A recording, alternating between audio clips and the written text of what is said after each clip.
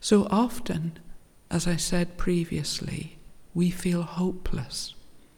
In a world of so much pain and conflict, we feel hopeless, powerless. Geshe encourages us never to feel that way, and to fill our heart with hope and power by making prayers. So, for example, we see the horrors of war on the internet, on the news, every day. Horrendous things that are happening to people. Earthquakes, tornadoes, famines, drought, fires, floods, every day. Don't close your heart. Don't harden your heart. Imagine that's happening to you and your family.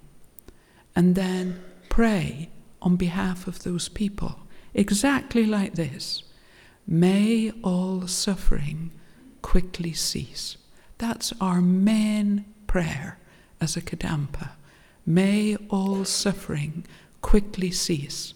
It's what everything that's appearing in this tradition from Venerable Geshe-la's heart, this is its purpose.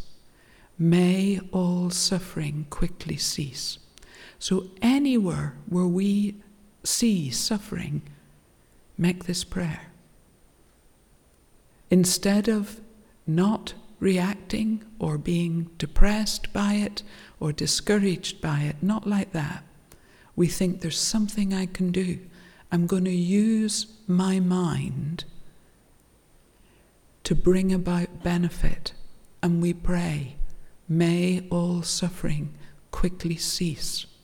Whatever suffering we witness or we see for others, may all suffering quickly cease. We turn that appearance of suffering into a powerful mental action, our prayer. That's our compassion. May all happiness and joy be fulfilled. That's our love. So, where there is no happiness, we pray for real happiness. Where there is suffering, we pray for that suffering to cease. So we need to become familiar in the same way as in the last talk I said we need to learn to cherish others. We need to learn to pray. We need to learn to pray a lot, not just informal prayers like we're about to do, prayers for world peace, where we pray together, which is so powerful when you have a group praying together. This is powerful. But we can make prayers also throughout the day, throughout the night. Whenever we wake up and we can't sleep, we can pray. We can make prayers. And I wrote down some examples, how we change what's happening into a prayer. So, for example, you have suffering in your life, whatever those difficulties may be. Everybody has difficulties in their life. You can pray, please bless me to make this suffering meaningful. Physical pain, mental pain, whatever difficulties are arising, we pray, please, may I be able to make this suffering meaningful. There are so many ways. It's the Kadampa way of life, how to make suffering meaningful through improving your patience, your compassion, your love, your understanding of karma, your understanding of emptiness. So much benefit comes from transforming our suffering into meditation, into Lamrim practice. But we can pray, please bless me to make my suffering meaningful. Then you can bear it with a positive, peaceful mind, because it's producing something beautiful inside your heart with which you can benefit others. Or as we said, if you see suffering for others, you think, may their suffering quickly cease. and you really mean it, and in your mind appears the cessation of their suffering in your imagination, may their suffering quickly cease. So if something is happening to someone in your family and you're powerless to help them, this often happens, pray. And you simply say, please bless this person. May their mind become positive and strong. Like you make a prayer instead of worry, because worry and faith and prayer are opposites. So we tend to spend time worrying. Geshe encourages us never to worry. Don't worry, it has no meaning. It's like, what if, what if, what if? Instead of like that, we pray for a positive outcome. We ask that this person, our family, our friend, whoever, receives blessings to help them with their difficulty instead of worry.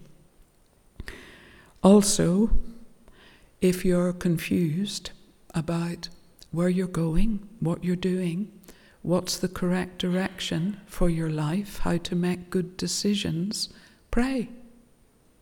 May I find the real purpose of my life. And you will, because our prayers are causes. And Geshe says those causes bring about effects. Or, may I improve my mind in 2024. May I improve my mind. In particular, may I learn to cherish others. So we can't become loving on our own. We need Buddha's blessings to help our heart become loving. So we pray, please bless me to cherish others, particularly people that you have a problem with. Please bless me to forgive them. Please dispel my anger. Please bless me to cherish others. And we make that prayer. So then what do you think about, what about the prayer, may everyone learn to cherish others? What would happen to this world if everyone learnt what we learned tonight? What would happen if everyone learned to cherish others? Can you imagine that? There'd be no violence. There'd be no negativity. There'd be world peace. That's how easy it is. It's appearance to mind. If everyone learns to cherish others, world peace appears. But no one teaches us that. So shortly, we're going to pray. May I and all others learn to cherish others, because that is the prayer for world peace.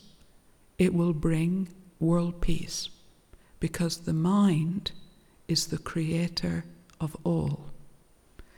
If we're praying to love others, and others are loving others, world peace will appear.